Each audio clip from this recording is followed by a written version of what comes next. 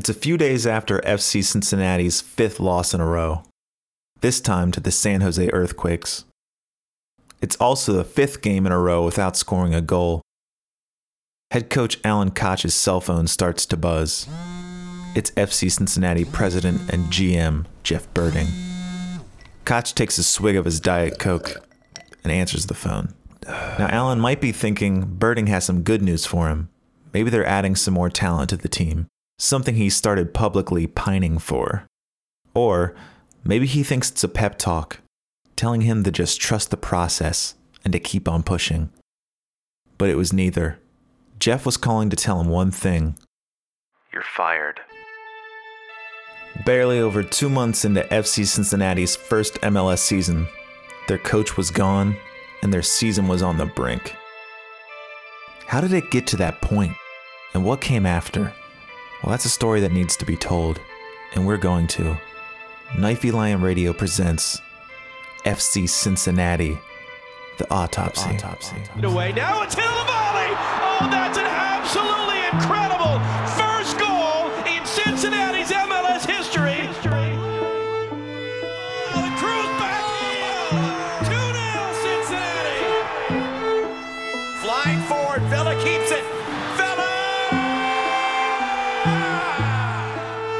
As you said, this news breaking in just the last hour. Alan Koch officially out as head coach after 3 seasons for FC. Here's Mason Toy, and there is goal number 7 from number 7, Kevin Molina.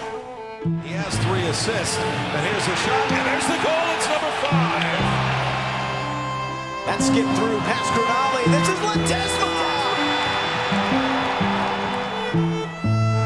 And powered in past Teton. 4-0 Toronto. Hey FCC fans, you could show your pride in a whole new way with the new FCC Visa debit card from First Financial Bank. First Financial is the exclusive banking partner of FCC, and they're just as committed to this club as you and I are. Not only does the card look awesome, but it also gets you discounts on FCC tickets and merch. Find out how to get yours and to see the account terms and conditions at bankatfirst.com/FC Cincinnati. First Financial Bank? Member FDIC. The build-up to FCC's inaugural season was noticeably lacking in splashy signings, but there were enough unknowns for fans to talk themselves into it. I talked with noted expert Kevin Wallace, host of What's This Soccer Thing in Kevin's MLS Minute, about the way our roster was assembled and the lead-up to the opening game. This is the prelude to a tragedy.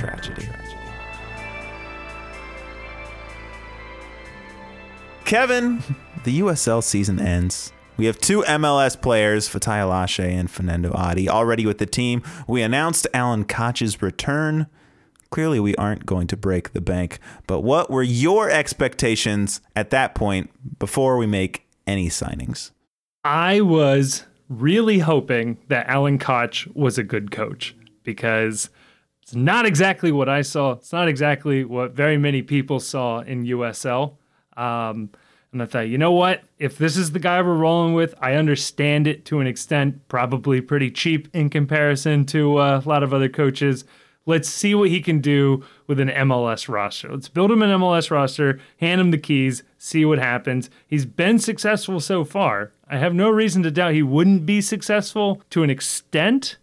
I don't think I saw this one coming. I remember at the beginning of the year, we were kind of like, did they bamboozle us thinking that they were going to spend a lot? And then they're really like, no, we're going to be scraping the bottom of the barrel here. Yeah, I mean, and that's the thing is we did get that, right? It was, we're going to spend, we don't want to cheap out. This is Carl's play thing. We're going to do this right. If you look at the salary statistics and some of the transfer fees, I mean, they did spend money. They didn't not spend money. I think there were definitely 2, 3, 4 teams underneath us. The problem is a huge amount of that money, and I think a lot of the hopes and dreams of this season were with Fernando Adi, and that was a terrible, terrible bet in hindsight.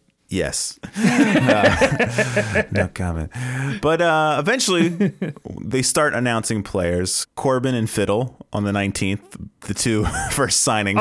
The memorable you ones. get a transfer fee or a transfer from PSG as your first signing. I mean, what else could you possibly want for a new MLS team? We're poaching PSG for talent. I'm in. If we want to be honest, Fiddle might have been one of our best signings of the year. He's apparently really good at this thing. He had some tournament success. Yeah, he just seemed to always be matched up against Dulsta, who is apparently like a generational talent He's a when it savant. comes to FIFA. But we start signing players. The first 9 that we sign all come from the USL. I think we knew we were going to take a lot of USL players, and we got a lot of grief for it, but were you surprised at all that we took that many? I mean, Ledesma, I guess, had earned it, USL MVP. You could sign off on that. Lasso, if people want to think back to a year ago, was apparently on FC Dallas's, target board for transfers going into the 2018 season. It made sense that he was, even being tapped as a possible MLS talent by other MLS teams. That kind of validated that. Jimmy just felt like he was always going to come no matter what. Like, the team wanted a cheap mascot and they got him. Welshman, Nazmi made sense just as bottom, end of the bench kind of bodies. The two that were kind of confusing were Blake Smith and Justin Hoyt. At the time, Justin Hoyt seemed like the worst idea ever. He was an old, slow USL fullback. It just seemed like a disaster. In reality, he was fine in MLS, and I think that maybe had more to do with he looked fine compared to the rest of our roster. Blake Smith, though, is the weird one because the team at multiple times in the season last year tried to find somebody to replace him. They tried Pa Kanate, they tried Lance Lang for a little bit in the beginning of the year. He just kept beating everybody for the spot, which is great. You want to see somebody rise to the occasion, but it was concerning that this was a guy that they were desperately trying to replace, and they couldn't. And when they finally had the opportunity to get rid of him, they didn't, and they signed him, which was very, very weird. And after week 1, I think they realized how weird that was. Oh, and we still pay him, by the way. That's the way his contract works. So he got paid by us this past year, the entire year. So that was great. But in my mind, I'm like, most of these guys aren't playing. If you look at the bottom of a roster of an MLS team, it's a lot of nobodies. I wasn't too worried about it. And a lot of those guys didn't end up playing for us, but a lot of them did. But then we have the expansion draft come up. But we pick Maddox, Eric Alexander, Roland Lamah, and Undam, somebody who we were all probably a little too high on. Expansion draft, I don't hate it. It was actually funny watching it live because I'm not sure he was supposed to have done this, but Alan Koch also announced that we had signed/traded for Greg Garza at the time, which was pretty great. We also acquired, and I hope I'm okay saying it, but we've acquired Greg Garza today too. Breaking news! There it is. Yes. I was told, little birdie said it was okay for me to say that. So, well, that is a huge. But I thought Darren Maddox made sense as an expansion draft pick. Roland Lamah, I liked him. Like, I had done a football manager playthrough as FC Dallas, and I really grew to like Roland Lamah, and we'll talk about Victor Uoa a little bit later on. And I really like those guys. Like, Lamah was, a 7-8 goals a year winger. And Tom, I was all in on him at the time because you think, oh man, this young kid coming out of the Red Bulls Academy, like they produced the last couple of center backs that the U.S. men's national team, starts. You're like, all right, and Dom could handle Adi in that playoff game. This is great. We're gonna grab this talent on the way up. Turns out he's dog shit. So he's off to the USL purgatory somewhere. Well, it could be that dominating Fernando Adi was not the accomplishment that we thought it was at the time. It turns out, grab any 5 trim-looking males out of the stands at Nippert, you probably could have had enough coverage on Adi in that playoff game. December 12th, then we officially have Victor Ulloa Kendall Waston, and like you said, Greg Garza. At this point, I'm talking myself into these guys. I'm like, look at us. Yeah, I mean, you got Kendall Waston, Greg Garza, right? So Waston and Garza are like MLS All-Stars. Garza, even on the day of the expansion draft, MLSsoccer.com is hyping him up as, is he the best left back in MLS? And I think if Garza could stay healthy, he's probably the U.S. men's national team's best left back right now. You got Victor Ulloa, who's an above average MLS midfielder. Roland Lamont out on the wings. You throw the dice on a guy like Ledesma, USL MVP. Sure, what can he do? It's not a terrible looking roster right now. On top of that, you already had Alashe and Fernando Adi, which at this point you're thinking Adi didn't care about USL, but he'll be looking to prove himself with his new team going into this year. If Maddox is the second striker or off the bench option, you don't hate how this roster's being built out right now. The next week or two, we add TT. We heard the inside source say it's a one-named white goalkeeper from Europe. And you'd think that would help narrow it down. It really didn't help at all. Nobody came close to Przemysław Titan. Like, who? But sure. Looks right. Good. It's like, hey, do you guys remember the 2012 Euros? Like, who could forget?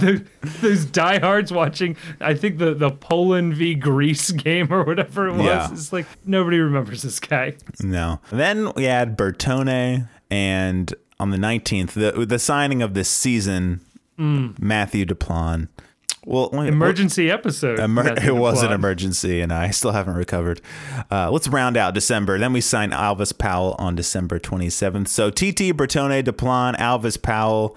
Yeah, I'm all in at this point. Like, Bertone, the game Bertone plays before officially signing with FC Cincinnati is Young Boys versus Juventus in the Champions League. Titan was way overhyped even before, seeing him play. But sure, all right, European, background on a goalkeeper. Yeah, just a goalie, whatever, Yeah, he's big. All right, sign me up. Duplan seemed like an average League defender. Sure. That's probably as good, if not better, than MLS. Sure. And Alvis Powell, I believe, definitely played in MLS Cup the previous year, just a couple of months prior, a couple of weeks prior at that point. This is not a bad roster so far. Like, on paper, in the moment, you're like, I'm in. It just kept getting better. January 11th, though, we have the super draft. Pick Frankie Amaya first. Midfielder Frankie Amaya. We traded away a bunch of, I don't know if it was GAM or TAM, for pretty much all of Philadelphia's draft picks? It was every single one of Philly's draft picks, yeah. Kind of. They're like, they're just giving away everything. Then everyone else was like, actually, this is pretty smart because the draft is so worthless now. It's not where all the talent is, but at the same time, like, we don't have an academy system. Like, we don't have young players to send out on loan and recall if something bad goes happen. So a couple of warm bodies, and maybe you hit a lottery pick with one of them, or maybe you have to start all of them at some point in your inaugural season, whichever way it kind of works out. Then we round out our roster in January with Alan Cruz. Roland Lamont finally signed. Spent a lot of fake money on Haglund. Caleb Stanko on January 23rd. February 13th, Kakuta Mane. And then the last player was, well, not counting in season, was Kenny Safe in March 6th. But yeah, give me a young, was a 23-year-old Costa Rican midfielder that everybody's comparing to Conte. Like, sure, why not? Why would you not at least pick up the phone and see if he's interested in coming to MLS? I remember Paul Tenorio was like, oh, this kid's great. Like, he's going to do really, really good in MLS. And I was like, whoa, Paul Tenorio is talking up one of our signings. All right, look at us. Yeah, I was already beating my chest, talking shit as if I knew what was going to happen. But and then Kenny Safe. I knew he was on one of the better teams in Belgium. Like, I could have gotten you that far. I was Israeli American, but you look at like where our roster was when we needed some help on the wings. It became clear that Maddox wasn't going to be a winger, which was some discussion going on in the offseason. And Kenny Saif, I mean, if he stayed healthy, he's playing well in MLS, you would have thought, oh, he could play his way into the U.S. men's national team picture. Then all of a sudden, you're looking at Kenny Saif and Greg Garza as, regular U.S. men's national team guys. You got Waston and Alan Cruz as regular Costa Rican national team guys. Maddox and Powell as regular Jamaican internationals. You're like, oh my gosh, our team is like full of really good CONCACAF talent. Like this is something. I know we had the worst season in MLS history, but I still look at the ideal healthy roster, and you look at it and you be like, this is not a bad team, but we were so bad. I don't know. It's just upsetting. That is 100%. It's so frustrating that, if this team's at 100% with this talent, an average manager would have been able to squeeze out an average season from it. Even if we ended up with, say, even the exact same record, I think this team could have played better, scored more goals, conceded fewer goals. If we end up worse in the league, fine. But this team, the roster accumulated was not as bad as, what the record ended up being. On the evening of March 1st, the people of Cincinnati tucked themselves into a warm bed. Some said a prayer, others made ritualistic sacrifices, but we all braced ourselves for the long journey ahead. For tomorrow was MLS game number 1. Rise together. FC Cincinnati fans and players are preparing for the team's season opener tomorrow night. 9 on Your Side anchor Tanya O'Rourke caught up with fans who traveled across the country to cheer on the orange and blue. And Tanya, our fans seem to travel well. Oh, they do, Kristen. I think that they say that they know of about 400 of their closest friends. It's first MLS game. It's something we've worked towards since year one, something that all of us, I think, are very excited about. We couldn't be more excited to be here. And, the table's now set for us. We put our own, chair at the table. And when you ask them if they're nervous the team may not stack up in the MLS, they say, the fact that we're here, we've won the first season. Now, if we're bad a few years down the road, we'll talk about that then. But right now, I don't care if we're bad. We're here. Part 1. Is this real life? March 2nd to April 7th. So there we are. It's the night of March 2nd.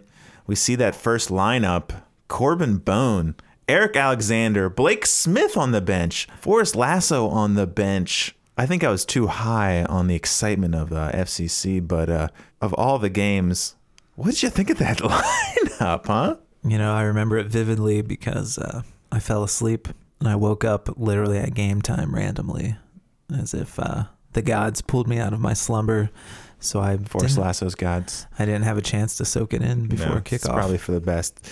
And I was within a throng of people at Molly Malone's watching. I think I would have been excited about it. I was like, Corbin Bone playing the number 10? Let's get crazy. But before talking about the game, then we heard after. I don't know if you remember this, Zach. Alan Koch came out and basically said he felt some guys earned those spots last year in the USL, putting in time, saying like Lasso and Blake Smith. And I remember thinking, oh God, we're already doing pity spots in the season. But let's talk about the game. 13th minute, whatever it was, Bertone hits the shot heard round the world. To plan, bring it down off his chest. Marshall stabs it away. Now it's Hill volley. Oh, that's an absolutely incredible first goal in Cincinnati's MLS history by Leonardo Bertone. Maybe our best goal of the season. A memorable goal. At that point, Zach, what were you thinking? Were you thinking the season is ours? It's exactly what I was thinking. I said, park the bus, Kachi. Let's ride it out. But we didn't, because for about 3 minutes, we were styling. What I say, like Barcelona West. It was glorious for 2 or 3 minutes. But yeah, things quickly took a turn for the worst. But they tore us apart, and it showed us the relationship between Eric Alexander and Alvis Powell was going to need some work. What was your big takeaway after that first game? We lost 4-1, but it was like, whatever, first game. I was already washed my hands. Not everyone was. Yeah, it's too bad because I think that set the tone for the rest of the season for Alvis Powell. I don't think he ever recovered from that Sounders game. And he may have, but the fans didn't. No, they never let him didn't. forget. Our first MLS game, Corbin Bone, Eric Alexander starting. Eric Alexander, noted winger. Unlike some people, like Queen City War Pigs, who are already, the sky was falling. I was like, come on, who cares? And I remember Alexi Lalas came out and was like, what do you guys want to be? Are you just happy to be here? Or are you actually trying to win games? I was like, Alexi, come on. We're just getting started, baby. And to be honest, just happy to be here. Just happy to be here. What about you, Zach? Are you just happy to be here, or were you worried already? No, week 1, I was definitely just happy to be there, having a good time. Little did we know Alexi would go on to pretty much out himself as a extreme right winger. I didn't know where you're going with that, which is very relevant to how he views the team. But it's relevant to how he views the world and how we should take his opinion, shit all over it. Yeah. Put a boot in your hands, it's the American way. And the next week, it wasn't going to get any easier playing the defending champions Atlanta United in Atlanta.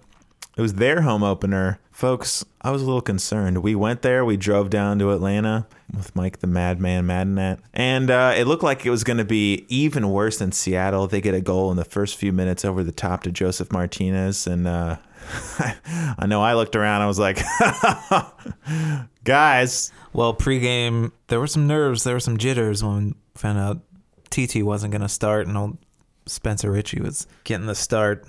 We didn't know what to expect. Would nerves be too much for him? It's a huge stadium, 70,000 people. And once that goal went in, you just thought the floodgates are going to open. Yeah. And if I recall, we skipped the march to get a better spot. Classic. Yeah, it was awesome. I think Atlanta failed miserably because they could have done that all game. Over the top to Martinez, I think they could have burned us at any point. But that was a bad time for Atlanta. Yeah, but those chances were few and far between. We just hung in there. We hung in there until eventually in the second half, our former boy Kenny Safe and Greg Garza sub on for their season debuts, and it gave us a brief vision of what things could be like. Garza styling and profiling, Kenny Safe hitting passes, all leading up to the Kenny Safe pass of dreams. A beautiful ball to a streaking Roland Lamah who put it past Greg Garza. What? Brad Kusan. Not even close. Once a United, always a United, right?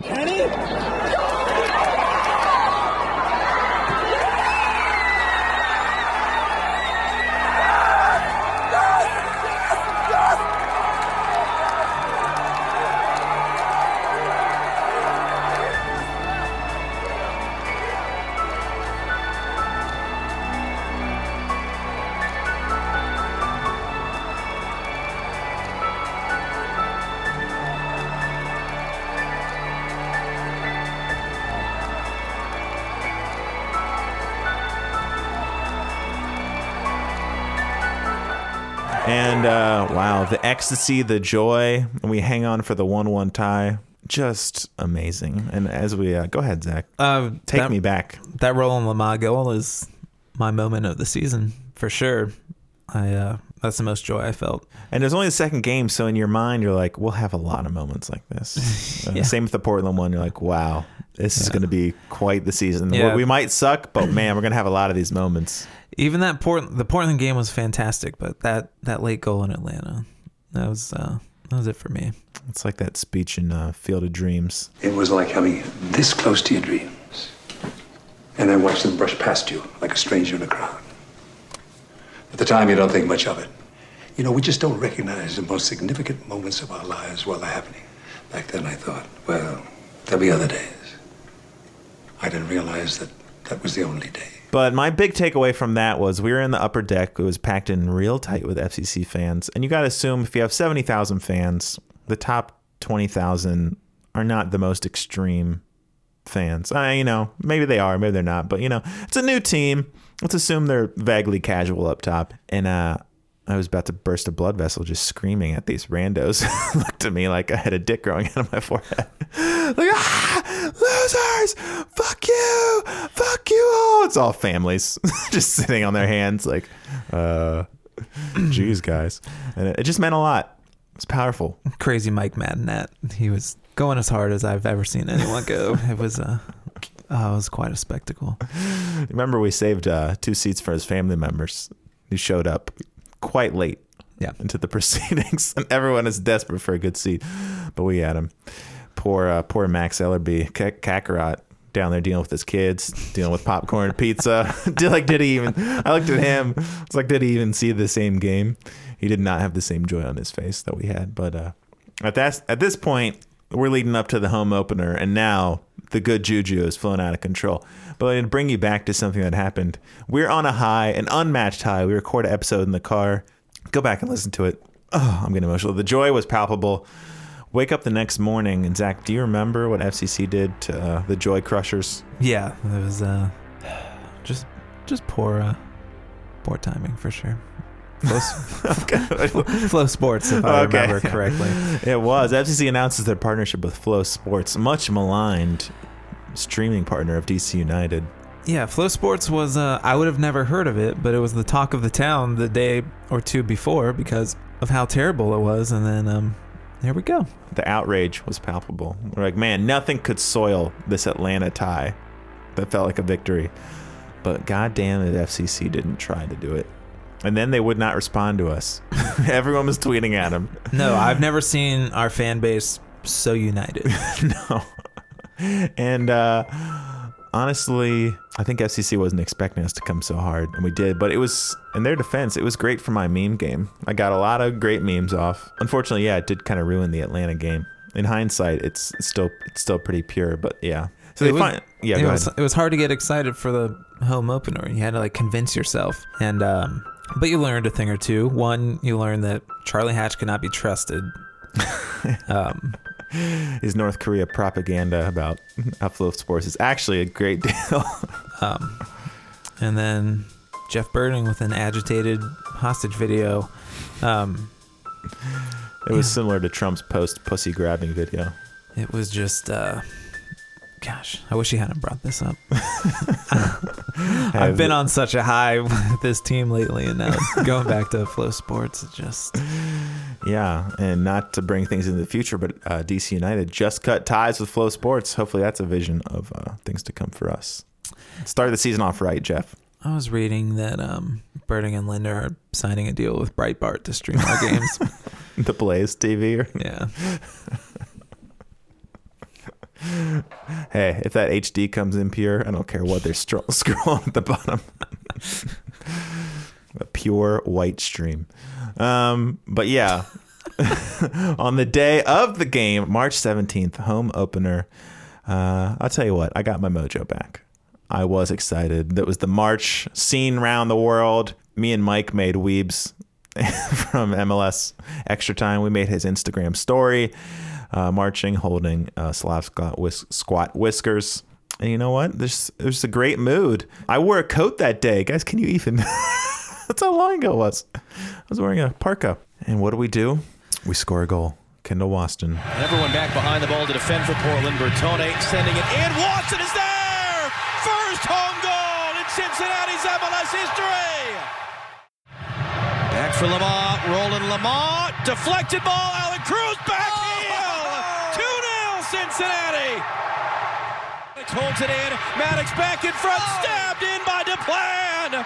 3-0 Cincinnati. Zach, take me back. March 17th. A crisp March day. Pellets everywhere. Pellets everywhere. I do remember Pockets that. Of pellets. Brand new turf loaded with pellets. Yeah, when that goal went in, you just knew there's something in the air. Yeah.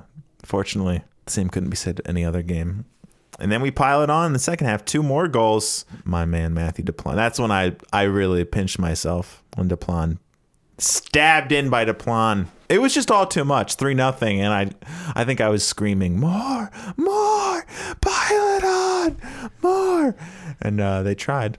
Not only did we score 3, it was a shutout. One downside. What? Fernando Adi goes down. The beginning of the end. The beginning of the end, truly. And yeah, unfortunately. And he had the opening chance at the game. He had a very clear header. He had a great shot. I don't know if you remember that. I do. So many chances for things to have gone differently. There'll be a butterfly effect. Yeah, but the high, electric crowd out of control. And that was our most, if you can believe it, the following Monday, that was our most listened to KLR of the entire season. Can you believe that? No, I can't. It was literally all downhill from there. I can show you the chart, and you should see it now. Thanks for whoever's hanging on. Thanks for hanging on. But wow, just electric, absolutely electric. And then we take that on the road. We had a shorthanded team, international break. Few teams were playing. We were out a lot of players, but you know who we did have? Kenneth Safe and Greg Garza. We go into New England. The Lions' Den. The Lions' Den. Absolute. The crowd out of control. We sneak 2 goals in there, and New England looked like how I thought we were going to look. Absolute shit show. We get all 3 points, and now we are really rolling. I'm listening to all the MLS podcasts, MLS Extra Time, the host saying, were we wrong about Cincinnati? And Koch was manager of the week. Yeah, I think he was manager of the week twice. 2 weeks in a row. We were dominating the teams of the week, especially that week, because I think there was like 3 games. So we had like 5 guys on the team of the week. We had Matt Doyle himself saying, you know what? I think it turns out a lot of the criticism of this team was a little too over the top. Doyle. FC Cincinnati, they don't have that, but they have Victor Ulloa and Leonardo Bertone in central midfield, and those are both good players. And they have Kendall Waston and Nick Hagland in center back, and those are both good players. And then Forrest Lasso steps up this weekend. He's a good player. And Deplan, he's a pretty good player. Like, none of these guys, I don't think, are match winners at the highest level in this league, but they're not losing you games. If you have that, then you can go to a place like New England and get 3 points. You should have never hedged. You should have rode the anti-FCC train. You should have been on it. But I know people jumped off and they're like, wow, this could be a playoff team. We're sitting near the top of the charts. Then we come back home again, March 30th, Philadelphia Union. Absolute monsoon. Zach, were you at that monsoon game? I was not. I didn't go to any of the rain games. Wow. And there was quite a few. I'm not as loyal as First Financial Bank. I did watch it on TV, though. And unfortunately, torrential downpour. Here's what happens. Bertone, we're down a goal. You probably don't remember this. Bertone had a near equalizer 2 times in a row. He got blocked off by our own player on one of them. I think it was Hagland was in the way. And the next time he almost hit the post. And as we did, theme of the season, Philadelphia goes down and gets another goal. Zach, what do you say that's one, besides just being generally awful, one of our themes has been nearly score, immediately give up a goal to the other team. Yeah, without a doubt. That's the theme. That's what fucking happened. So we lose 0-2, but a positive, our man, MVP of the season, not statistically, Frankie Amaya made his MLS debut. Happy to see him out there. Yeah, I think we all were. And then I think we all decided to view that as a throwaway game, blaming it on the weather. It was bad weather. It did not seem to affect Philadelphia, but it affected us quite a bit. So then we got another home game, April 7th. Against a depleted, and I mean depleted, Sporting Kansas City team. They started at least 7 or 8 players who they did not start the previous game. They were crushed by the international break and injuries. It was basically like we were playing Swope Park Rangers. They call it a schedule loss for the other team. They kind of threw this one away. They were thinking they did. They were in the Champions League as well. Yes, that's why. They had played a Wednesday game, CONCACAF Champions League, and they started a whole new team, basically. We get a PK goal. They have a 16-year-old up from Swope Park score against us. Final score 1-1. It was a tie, but honestly, it felt like a loss. And the fact that Koch could not handle that was a sign of things to come. It would be our last goal. It would be our last point for the next 5 games. But Zach, talk to me. At this point, we are 2-2-2. You had to be feeling sky high. You couldn't ask for more. We were on pace with our predictions. I think if you asked anyone, would you take 2-2-2 for those first 6 games, they'd be a fool not to take it. You'd be an idiot. You'd be a downright clown. But unfortunately, I'm sure things would get better. This was the peak of the season. Now, can you imagine if we had been in the thick of it the entire season? We just kept that energy. It'd have been different, for sure. But let's see what happens next. When you look at this, broken down this way, that first chunk of the season being so decent, then 5 games later, Koch is out. That seems beyond harsh. Let's talk about it. At this early stage in the season, FC Cincinnati sat comfortably in 5th place in the Eastern Conference. Dreams of not only the playoffs, but a home playoff game filled the heads of fans across the city. But a road trip from hell would show just how far we were from respectability. Part 2, Back to Reality, April 13th to May 4th. So we go on the road, LAFC, future possible champions. They're looking like world beaters. I don't think they had lost a game. I think they might have won all their games at that point. We're going out to the West Coast. No one's predicting anything. You might say this was a clean slate game as well. But you know what? We hung tight. We played well, and we had lots of early chances. I don't remember that Darren Maddox curler that took a great save to stop, but eventually they broke through. Flying forward, Vela keeps it. Vela! Yeah, if I recall correctly, that was maybe our first moral victory from a loss. That was our...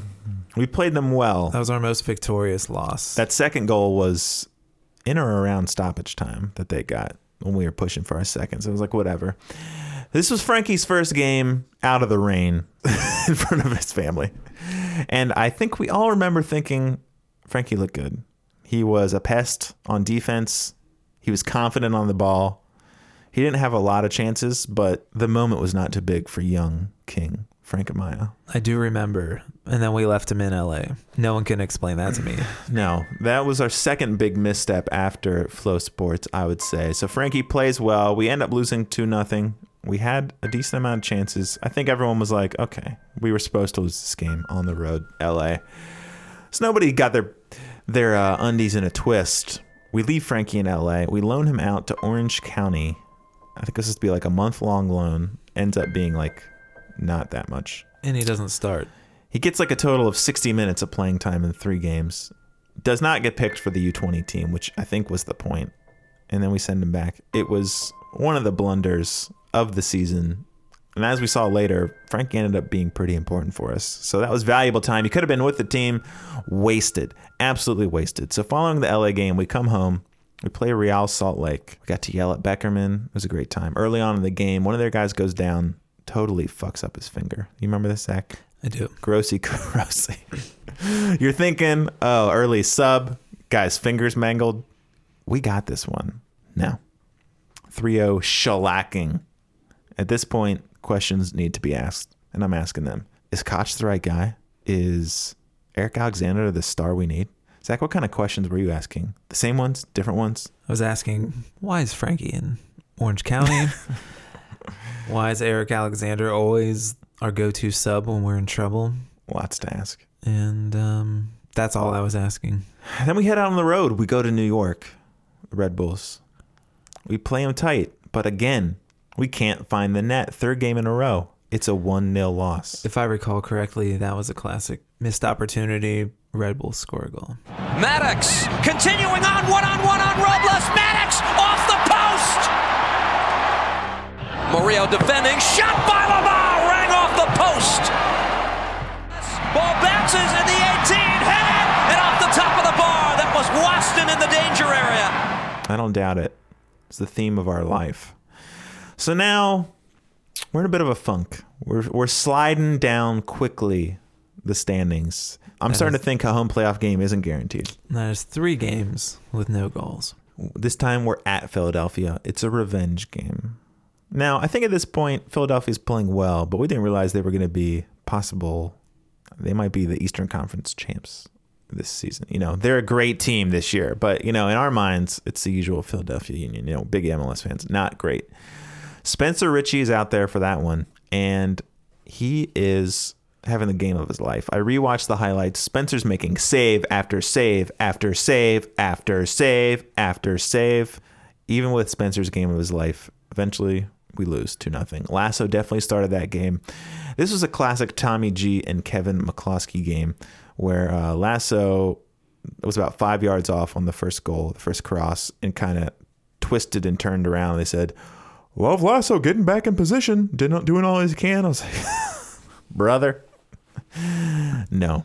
And Zach, my last game, outdoor game, Gotham Soccer League. Who do I see in the game before me in our same D2? Kevin fucking McCloskey. It was the team we tied the week before, but Kevin was not there. it was quite a foreign team. But he was out there. He was shaking and baking. Not always successfully, but he was out there.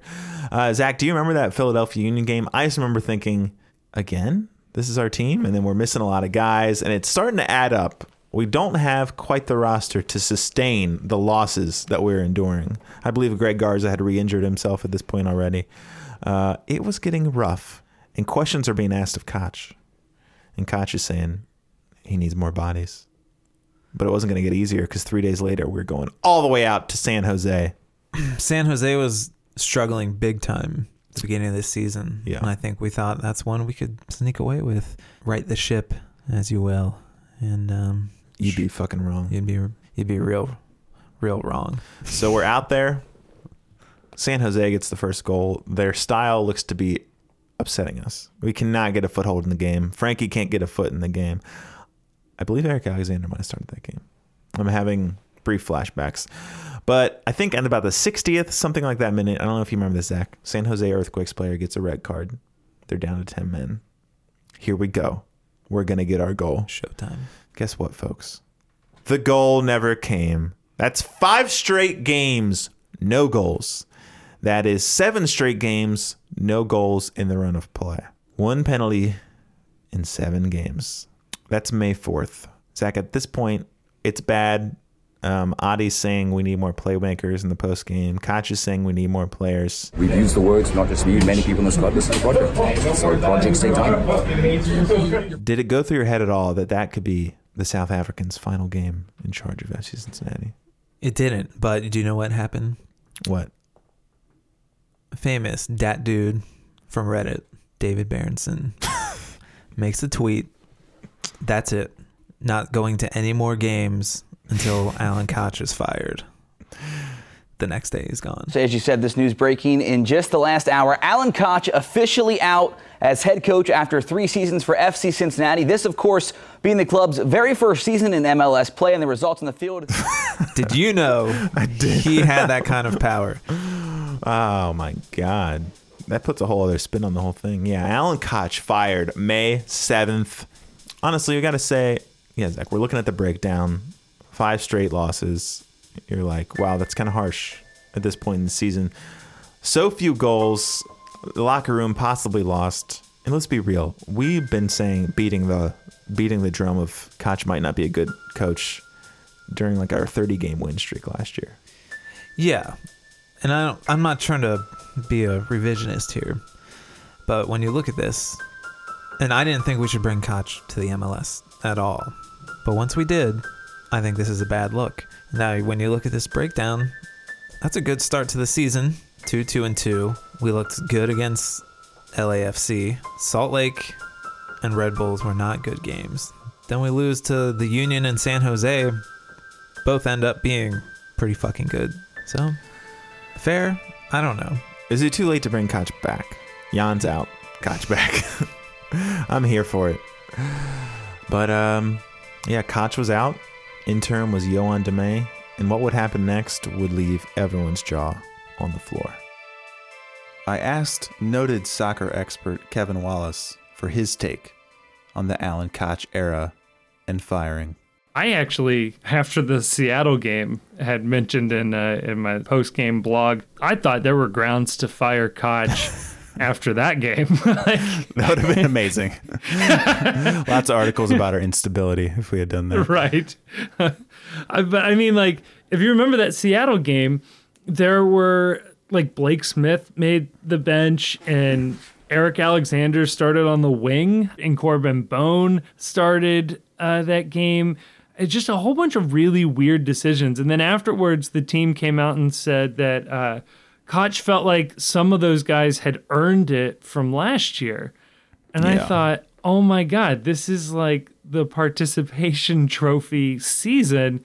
None of this matters. And if that's a club decision, I'm incredibly disappointed and frustrated. And if it's a Koch decision, that's probably even worse, that he's just deciding to throw away our first MLS game.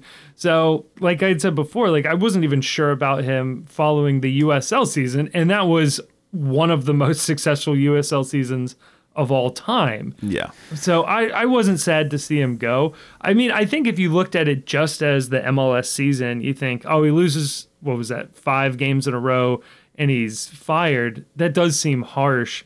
But I think the word on the street was that the players had totally given up on him, and everything else added on to it.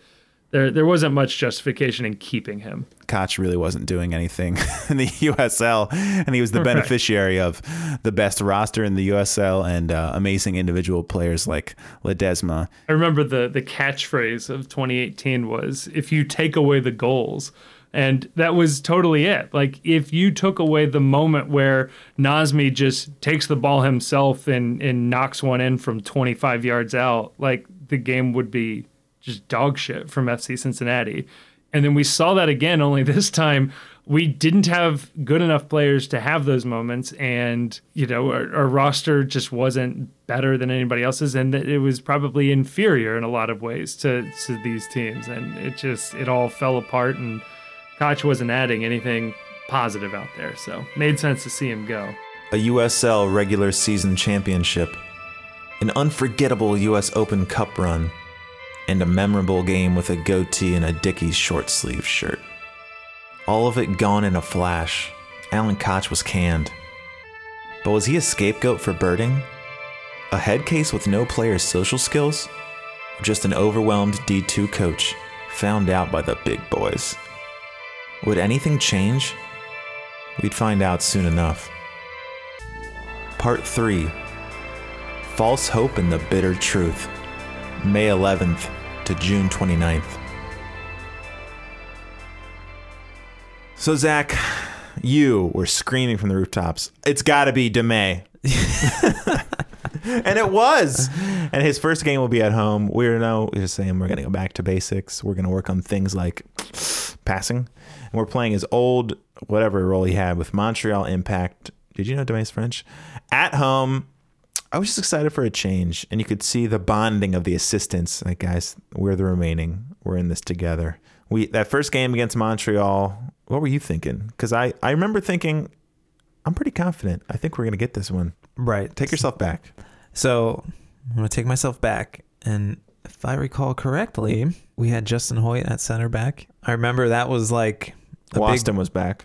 But there was a big change in that he wanted to play out of the back, it seemed like, and he moved Justin Hoyt to center back. Because I remember discussing, he must think that Nick Hegland's not as good with the ball at his feet. Which is insane. Because he dropped to the bench. And... yeah, we had Hoyt, Waston, Garza Duplan, Ulloa, Frankie, Bertone, Lamar, Maddox, Cruz. Yeah, 4-3-3 immediately. Switching to the 4-3-3. We could have been doing that before, I remember. But. No, I think the main things I took away when Demay came in is, one, Hoyt to center back to try and fit this style, and then a lot of faith in Frankie, finally. Deserved faith. Family. 7th minute, Alan Cruz pushes one home, and you're thinking, oh, Yohan, you son of a bitch. What have you been doing? And, yeah, I remember the big takeaway was passing it around the back. It wasn't leading to much, but the build-up for the goal was like a 16-pass build-up. So you're thinking, is this all it took? Some fucking passing? Credit to Yohan Demay, the 29-year-old Frenchman who's the interim head coach in Cincy. I think he correctly assessed his midfield talent. And if you look at the way they had played over the first 2 months under Alan Koch, they just skipped the midfield every single time. It was just long ball after long ball. It wasn't working, clearly. And Fatai gets a goal in the 62nd minute. Montreal gets a goal in the 75th minute to make it 2-1. But the game was ours. The Demay way had arrived on American shores. And you're thinking, it's not too late. I mean, if you're looking at the schedule, there's plenty of time. The playoffs, they're still out there for us. You know what they were saying? It's like Ole coming in for Mourinho. Everyone was saying it. The shackles have been removed. Mm-hmm. The bad juju have been, but oh boy, burned. Wrong. We head to Orlando. Orlando not playing well, as usual. Not a great season. Barely any fans there. It's a hot one. It's a 3 p.m. game.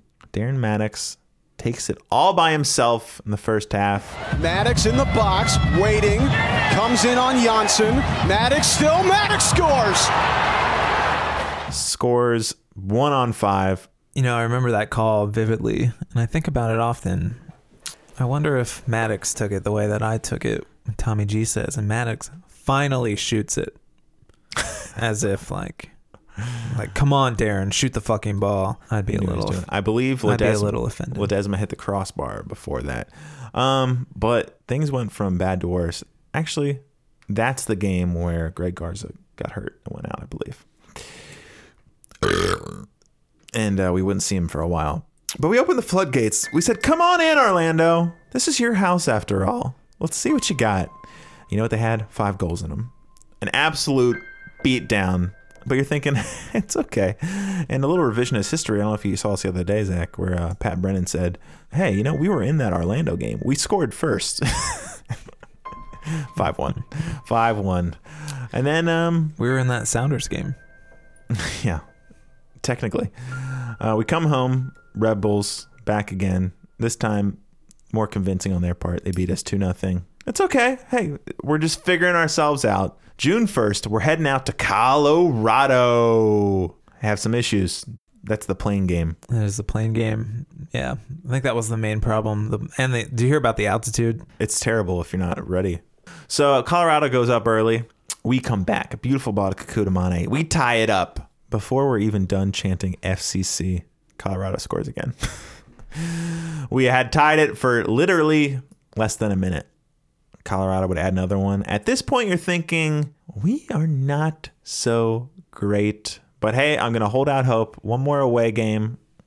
Hey, we can do this, guys. We can do this. We head out to NYCFC. Starting lineup was not looking the best. We're still missing a lot of guys. Let me just give you the starting lineup a little bit here. Corbin Bone returns.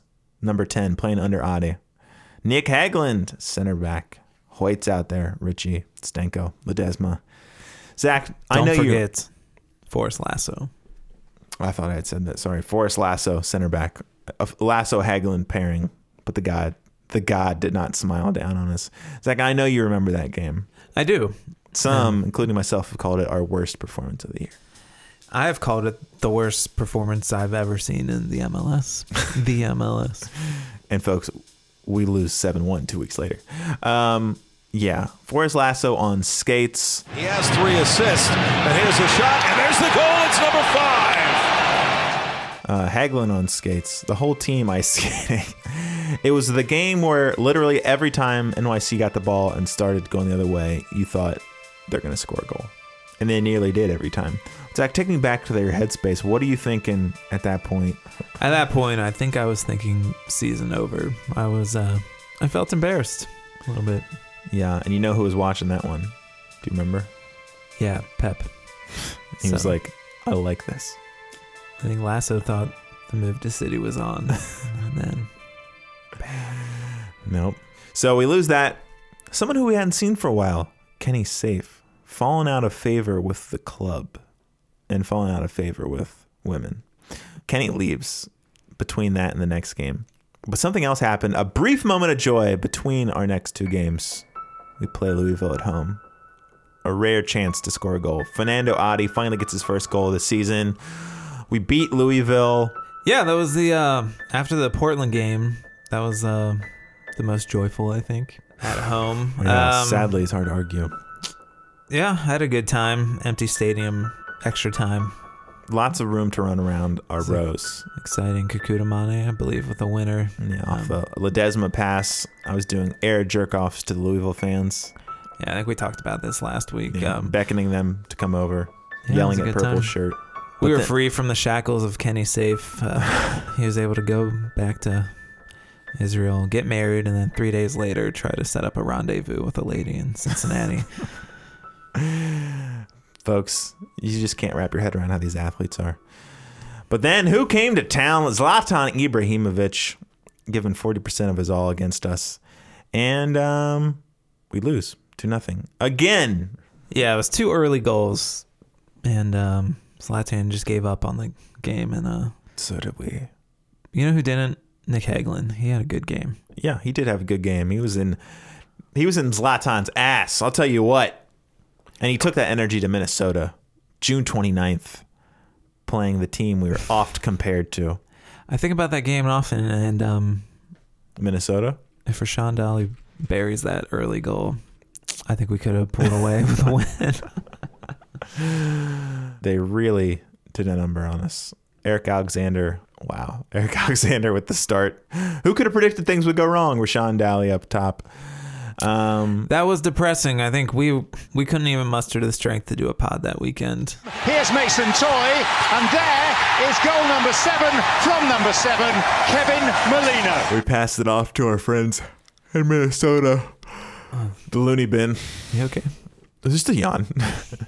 Yeah, Minnesota ends up with goals in the 18th, 23rd minute, 30th minute, 43rd minute, 70th minute, 75th minute, and 87th minute. But not to be outdone, Emmanuel Ledesma gets a goal in the 56th minute. 7-1 shellacking. At this point, you're thinking our season's over. We won DeMay's first game, and then we lose 6 games in a row. But we did score a few goals. Goal scoring, not an issue. We're just in limbo, sitting tight, waiting for an actual manager. So we've decided nothing really matters. Including winning. Yeah. 5 losses in a row. Last time that happened, the coach was fired. But interim coach DeMay wasn't going anywhere. The permanent coaching search was supposedly still going on. Was there any way to turn this ship around? Playoff chances were fading, and spirits were low. Part 4, One Last Dream, July 6th to August 3rd. So there we are, back home. Houston Dynamo coming to town. Who knows what to expect? And it's July 6th. Weather's warm, weather's beautiful. And you're thinking, this couldn't be the start of something special. Oh, but it was. 3-2 winners over Houston, where Victor Ulloa got a rare goal, the third goal. An absolute blunder by the Dynamo keeper. Went through his legs. And rewatching the highlight, Tommy G says, "Nutmeg's the keeper." At some point, It's not a nutmeg. Yeah, no, I was watching up on the top bleachers because it was kind of hot that day, actually. And I heard Victor call it. Through the sticks. Bam. And Put some real English on that shot. I remember thinking, I really feel bad for that keeper. I'm glad that's not the game winner. Yep, it was. Yeah. Turns out it was, as we gave up 2 late goals, and they fucking piled that pressure on. It was very close. I think I kind of resigned myself, like, they're going to tie us. And they nearly did. Their 2 goals were back-to-back, very quick, and then they were just firing in corners, and each one you held your breath as it went across the face of goal. But no, we hold on a rare 3 points. You're thinking Spencer had some saves that game. I remember that for sure. It wasn't an easy 3. You thought it would be. You thought it was Portland Part 2. It definitely wasn't. But you're like, man, there's just no way we can string anything together. It's our problem. We headed over to Chicago. I was on vacation. I watched it from the comfort of a vacation rental. A super early goal by Alan Cruz. Looking for an early opportunity, and FC Cincinnati strikes in the first minute. Like, oh, baby, finally. Chicago pulls one back, though. And you're thinking, this is us. There's just no way we're going to score. But then late in the game, Zach, who saves the day? The man. Stone sober. The myth. The man who hates Ron Jans. And Jared Nykamp. I didn't get to watch this game either. I was on vacation, a separate vacation, but it was not a very pretty left-footed shot. But and FC Cincinnati now, it's Adi. Adi, the left foot, finishes it for Cincinnati there. Fernando Adi gives them the lead late. Ends up in that right corner. Adi was his name. We never said it, but Fernando Adi puts it past the keeper. Zach, 2 games in a row. Honestly, what? All of a sudden, and I remember this sickened Pablo Maurer. We were talking about, we're still in the playoff race. And he was like, the fact that a team is still able to be in the playoff race after playing this badly says a lot about the playoff structure. And I said, up yours, baby. We're in it to win it. A 2-game win streak, Zach. We're flying high. Yeah, I didn't know what that felt like. And it felt good. Nothing could bring it down. Not even Wayne Rooney. Coming to town midweek with DC United. Oh, felt good to heckle our old friend Wayne. And tell you what, didn't go great. Did not know how to stop him on the brakes. No, we didn't. Main memory from that game is the fucking prick sitting behind me and Nick. Just embarrassing himself and really ruin the day for us. Sir, if you're listening, I think you've got season tickets in 124. I pray that you fuck off. That game, you thought we were going to get back into it when we got Ledesma wins a PK. He takes it hilariously. Comes to what I would say was a complete stop. He scores it. Wayne Rooney's so upset. He gets a yellow card. 5 minutes after that, they get a goal.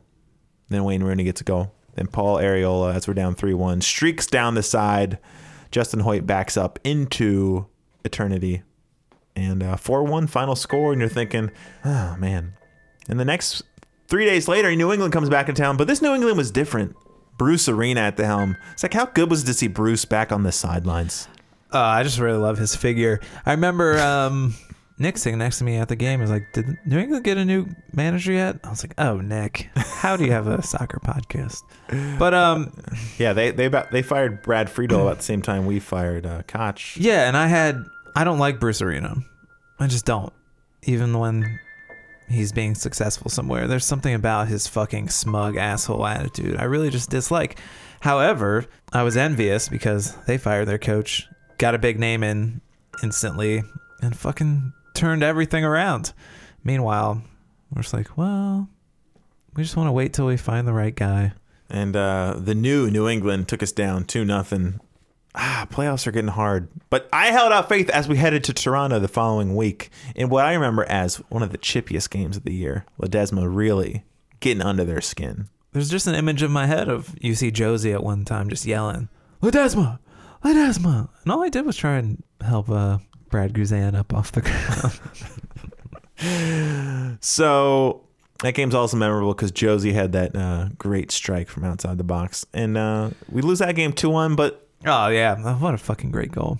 It wasn't... we were in that game. That wasn't a game where you're like, fuck, man, what are we doing? We had every chance to be a part of that. But at the end of the day, we're not a great team. And finally, the last game for old Yohan Demay, hosting Vancouver Whitecaps, in which was a race to the bottom. The two worst teams in MLS, and Vancouver said, not today. We lose that game 1-2. Koch had his revenge. But that was the last game of Demay. Zach, what's your big Demay takeaway? I was not a fan. I thought he was a non-subber. A non-subber, and his subbing decisions were questionable at best. Sub by committee. Yeah. He just seemed to like always just be in discussions about what to do, and then he wouldn't do it. I was so many times screaming from the stands like, Yohan, make a change. You got to make a change. Paralysis by analysis. Yeah. Yeah, Luke Sassano for a lot of these games is on the bench.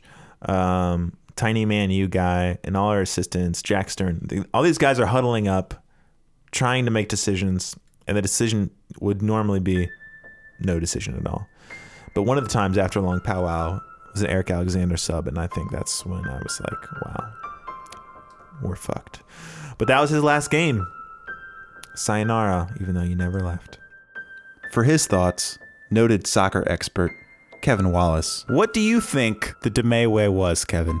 The Demay way was Birding and maybe Sassano, and at some point Nijkamp gets involved. The higher-ups in FC Cincinnati telling Yohan Demay, hey, I need you to play a 4-3-3 attacking style of soccer, and I need you to try to string as many passes as you can, and we're not going to be adding any new players anytime soon. I don't care if you lose. We just want to see who could possibly cut it in a system like this, which is incredibly frustrating as a fan to essentially hear from the team that they're not trying to win games anymore. Not even halfway through the season. Yeah, right. Like, MLS's playoff system is so stupid that anybody could put in a tiny amount of effort and at least be in the hunt for the playoffs. Like when we played Orlando at the end of the season, they were mathematically alive in the playoffs, and they were only 2 spots above us in the table. Yeah. Like, it's not hard to make the playoffs, and we just decided it was an insurmountable goal for us. And after that first game we won, just immediately brought back down so harshly to earth against Orlando, losing 5-1 after I think we scored first. Who was it? Pat Brennan or Charlie Hatch pointed out that, we had our moments against, what was it? James O'Connor. Darren Maddox got the first goal. God, no, there's no such thing as a not bad 5-1 loss. Maybe 3-1 max. And there was another moment where, if you remember, that was Darren Maddox did like 6 or 7 step overs and pullbacks in a row and hit this like miracle angle goal. Like, it had nothing to do with coaching. That was a USL goal. 4 straight losses effectively ended whatever slim postseason hopes FCC had. But finally, a reason for optimism. The arrival of permanent head coach Ron Jans. And while the remaining results were mostly meaningless, his first and third game were far from it. Part 5. Save Us, Ron. August 10th to October 6th. Ron Jans! Oh, a name ballyhooed across the ears and the bow of ships across the world. Zach, Ron comes in, press conference. Pat Brennan calls him the most quotable man since Shakespeare. What were you thinking? Yeah, I was happy to have somebody and then maybe at least clear defined roles within the team. I'm still a little cloudy on the sporting directors / and then managers, who decides what. Ron can only give an opinion and not make decisions on players and this and that. It's all very odd to me. And no, I wasn't like over the moon. He's had a career of mediocrity. But yeah, it was nice to have somebody. In the land of the blind, the man with one eye is king.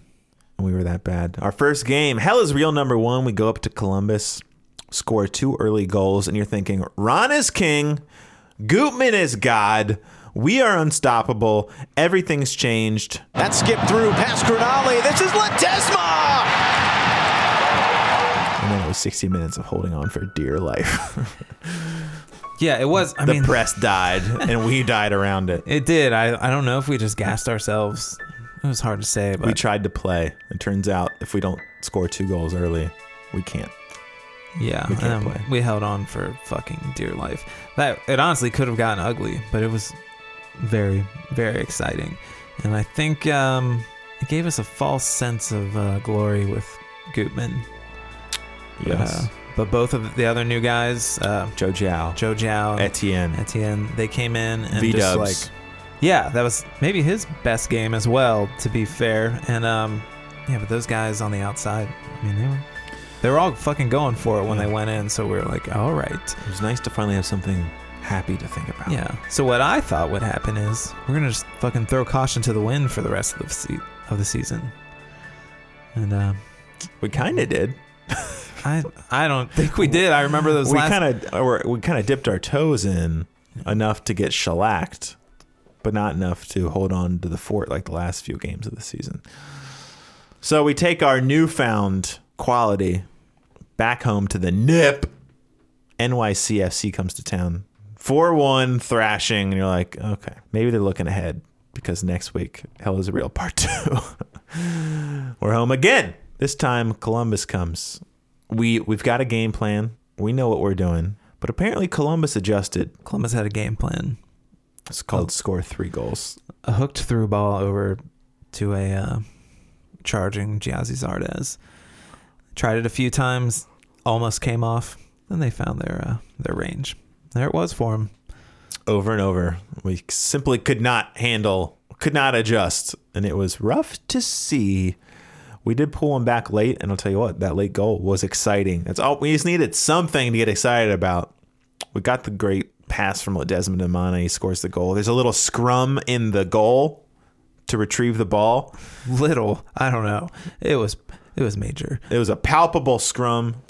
Someone could have died. If there's one thing these players should have learned is we want to love them. We want to cheer. Yeah, just got to give us something, even a late goal or a scrum. Yeah. So we can scream, hit him. We lose 3-1. It was deflating. We head to FC Dallas We lose 3-1. All of a sudden, the Ron Jans era is not off to a great start. And you can see the look in his face. Yeah, what have I gotten myself into? What have I done? But it'll get better because we're going back home. Toronto's coming. The last one was scrappy and close. I think I know how to handle him now. 5-1. Shellacked. The game is memorable because Ledesma scored a PK for his poppy. Again, a late penalty. Crowd goes apeshit. We just need something. Yeah, they were given a red card. The crowd goes apeshit. Anything. Please, droop the other team. Do something. We head to Montreal. Thank God. Score an early goal. 1-0. We hold on.